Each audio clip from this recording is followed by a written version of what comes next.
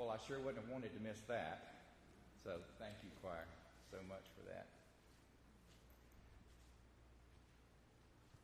Now, John chapter 14, verses 23 through 29.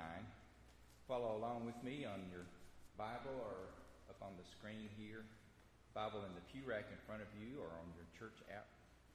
John 14, beginning with verse 23.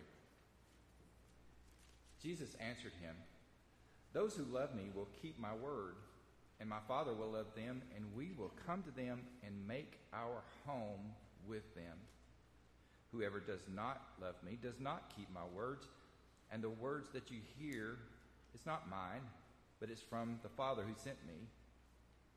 I have said these things to you while I am still with you, but the Advocate, the Holy Spirit, whom the Father will send in my name, will teach you everything and remind you of all that I have said to you. Peace I leave with you. My peace I give to you. I do not give to you as the world gives. Do not let your hearts be troubled, and do not let them be afraid. You heard me say to you, I am going away, and I am coming to you. If you love me, you would rejoice that I am going to the Father, because the Father is greater than I. And now I have told you this before it occurs, so that when it does occur, you may believe." The word of God for the people of God. Thanks be to God. It was about a year ago, about this time of the year, that we first found out that we were coming to Gadsden, Alabama to be pastor at First United Methodist Church. And we were so excited, but we had no clue. We had all kinds of questions because, all these things were running through our mind. What was Gadsden going to be like? What was the church going to be like? What was the high school going to be like? What was the parsonage was going to be like? We just had all these questions flying through our mind. And so I got to come down. It was about this time of the year, a few weeks earlier maybe, and I met with the staff parish committee, and George Day took me all around town and showed me where everything was. Not that I was going to remember, but he pointed everything out. And then Pastor Harvey in Atlanta invited me to come over to see the parsonage, because that's always what you want to know when you're the moving preacher, what the parsonage looks like. We had already done a drive-by, by the way, because just a little secret, when you find out you're going somewhere, you drive by. Look, We'd already done a drive-by. But Harvey and Lana invited us in and were so gracious to open the door to us, even though I knew that they knew what we knew, that there would be boxes everywhere because they were getting ready for their own move, and also that their son Dave was so sick. But even so, they were so humble and so gracious and invited us in to see the parsonage. And so I got to look around at everything, and I was instructed by my wife to take pictures because my wife and my kids were going to know what things looked like too. So I took lots of pictures. I'm not a good picture taker, but I took lots of pictures and got to see everywhere, the whole thing, the garage, the closets, all of that. But do you know what one of the first things that my wife wanted to know about the new parsonage was? She wanted to know if there were screens on the windows. And there's a story behind that, because the house that we had lived in for the last 6 years was a wonderful house, beautiful house. It just didn't have screens on the windows. So really the only time, and my sweet wife loves to open the windows in the spring and in the fall and let the breeze come in and air the house out. But the only time we opened the windows at this last house was when something burned in the oven and we had to get the smoke out because the smoke alarms were going off. Then we would be fanning and open the windows. So she was wondering, and so I texted her as I was looking through the house. I said, "Good news, sweetie, we got screens." And she's like, "Woohoo, screens." It's the little things, right? Open doors and open windows. And that's what I've been thinking about this week as I've looked at this passage in John chapter 14. It was part of this discourse that Jesus had with his disciples on the last evening he had with them before his crucifixion. So many things in that discourse. And he instituted the Lord's Supper in that discourse. He washed their feet, and he did so many things, and he was really trying to get them to hold two things together that seemingly can't be held together. One is, I'm going away, and one is, but I'm not going to leave you. And they were confused, and they had all these questions in their mind. And Peter asked a question during this course of conversation. Thomas asked a question. Philip asked a question. And just before this passage that I read for you today, Judas, not Judas Iscariot, the other Judas, asked the question. And this, what we just read this morning, was a response to that.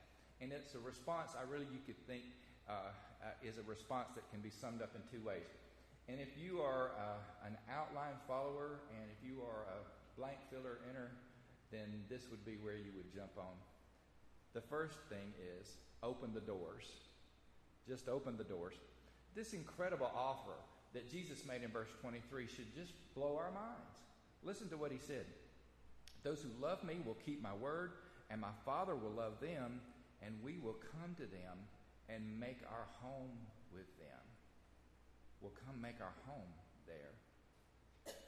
Wow! To think that we serve a God who pursues and seeks a relationship with us, a God who stands at the door and knocks and wants to be with us. We call that prevenient grace. We Methodists call that prevenient grace, the grace that goes before we ever give an answer to God. God is there seeking us, looking for us. Ever since the Garden of Eden, it's God who comes and God who looks for us. Do you remember when Adam and Eve sinned, and when God came in the cool of the evening walking in the garden, and Adam and Eve hid from God as if you could hide from God? But God said, "Where are you?"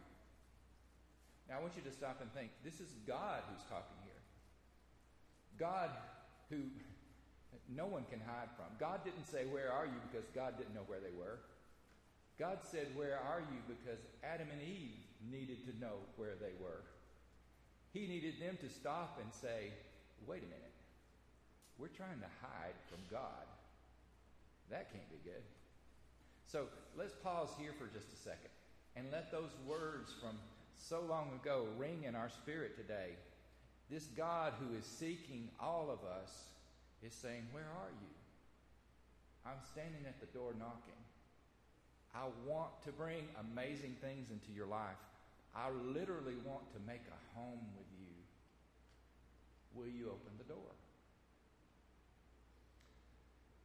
When I let my mind go back to the Christmas of 1991, I think it was a memorable Christmas, but not memorable in a good way mostly. This was a time that I was at a very low and dark place in my life, and I was, if it had been left up to me, I would have just been like the Scrooge and just canceled Christmas because I was feeling so bad. I was in a dark place. I was going through a divorce, and I felt like the biggest failure in the world. I didn't feel like celebrating. I really didn't feel like being around anyone. So I stayed at home and I pulled the shades down, and for the first time in my life, I didn't even put up a Christmas tree. So I hope that you never experience a Christmas like that. But I want you to know that if you happen to be in a place like that God doesn't forget about you. See, I had this church organist at the time. Her name was Tammy. And we weren't dating any time. Dating wasn't even on our radar at the time. That's how we met, though. She was the church organist at the church I was serving. And Tammy, being the compassionate person she was, found out how low and how depressed I was, and she decided that maybe she could help. So one afternoon, I was there in the house with all the shades pulled down, just moping, and I hear a knock on the door, and I go to the door and open it, and there stands Tammy, dragging a big Christmas tree behind her. And I know I must have looked like a deer in the headlights because I was standing there with my mouth open just staring like, what in the world? And she was standing there holding the end of this Christmas tree. And so after a while she said, "Are you going to help me, or am I going to have to just stand here and hold this thing?" And so I said, "Okay, I guess I'll help you." So we drug the Christmas tree in the house. And not only had she gone and got me a Christmas tree, she'd gotten lights and decoration and tinsel and all of that kind of stuff. And on top of that, she insisted that I help her put this Christmas tree up in my living room. So I say to you, how could I help but fall in love with somebody like that? But let me also ask you this. What if I hadn't let her in? What if I had not let her in? I look back on 26 years later and 3 children later. What if I had not let her in the door? What wonderful things in my life would I have never seen if I had not opened that door? I want you to know God is on our doorstep, wanting to bring wonderful gifts inside. And it's up to us. Are we just going to stand there, look through the peephole, and think, should I or shouldn't I? Or maybe we're just going to open the door to a little crack and leave the security chain on and say, I don't know about this, God. Or will we just open the door up and welcome in a God who wants to make his home with us, wants to make his home with us. The word home in verse 23 is really kind of cool because it's used again in verse 2 in a verse that I'll bet you are familiar with, where Jesus says, in my Father's house are many mansions, are many dwelling places. I go to prepare a place, a home for you. That's the same word that's used in verse 23 when God wants to make his home with us. So to really grab a hold of this, let's hear Jesus saying, look, I'm going to prepare a home for you, right? So that someday you're going to be there with me for eternity. But in the meantime, if you'll open the door, we'll come and make our home with you so that you'll have heaven on earth right now. Are we going to just stand there?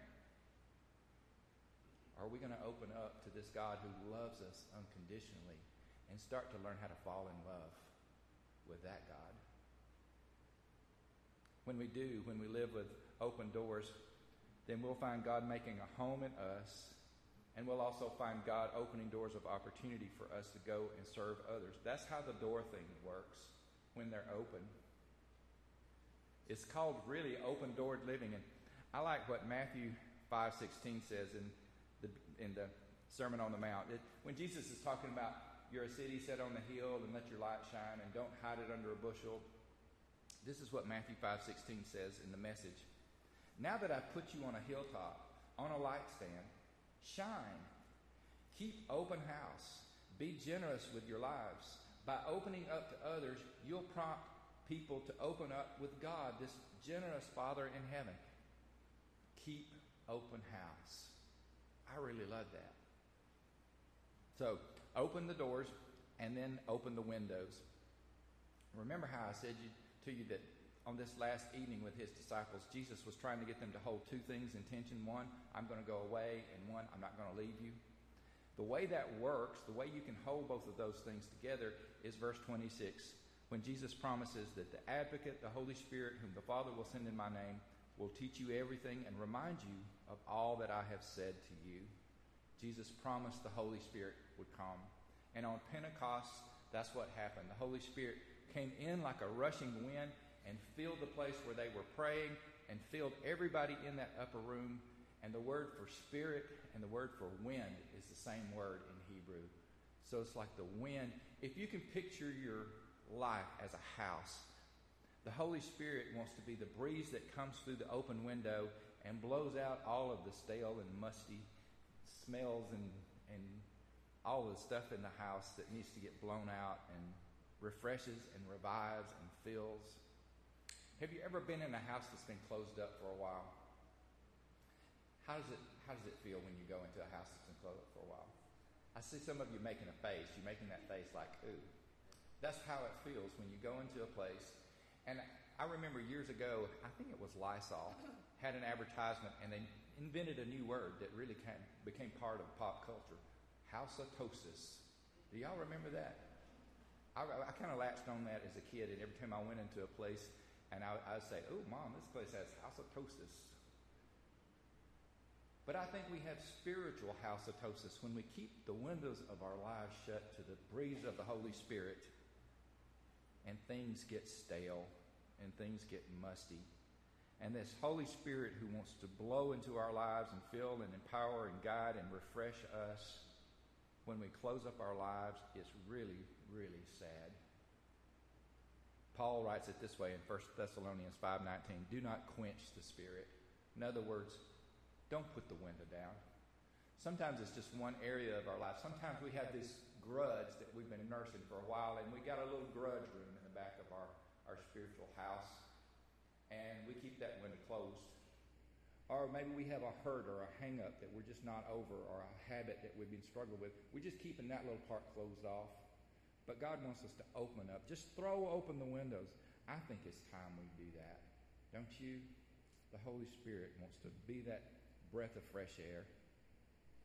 So what will happen if we do that? If we open doors and windows, we've already said that God will make a home with us and then make a home for us.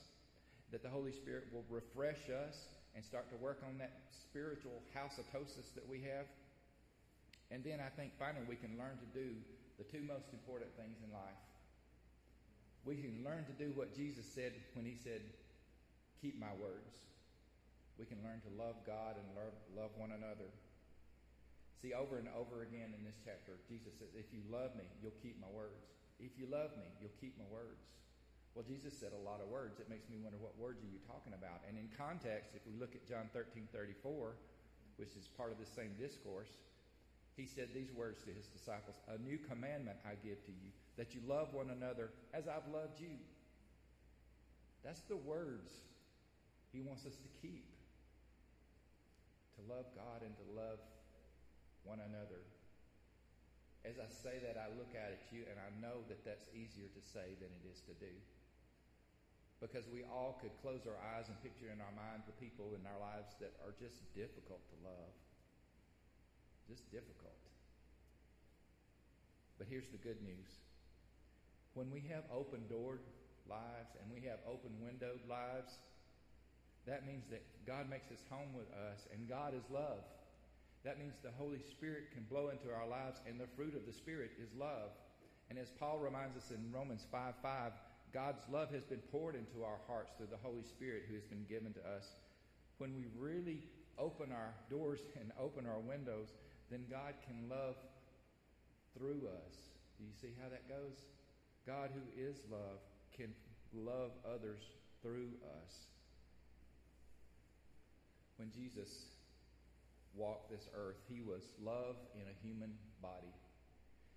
He was love in action. And when I say action, I mean he didn't just say, I love you.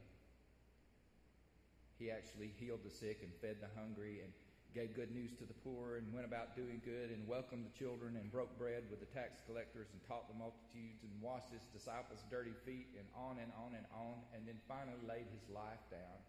That's love in action. That's open house living. That's what it's time for us to do, church. Open the doors and windows to let go and to let God. Let's pray.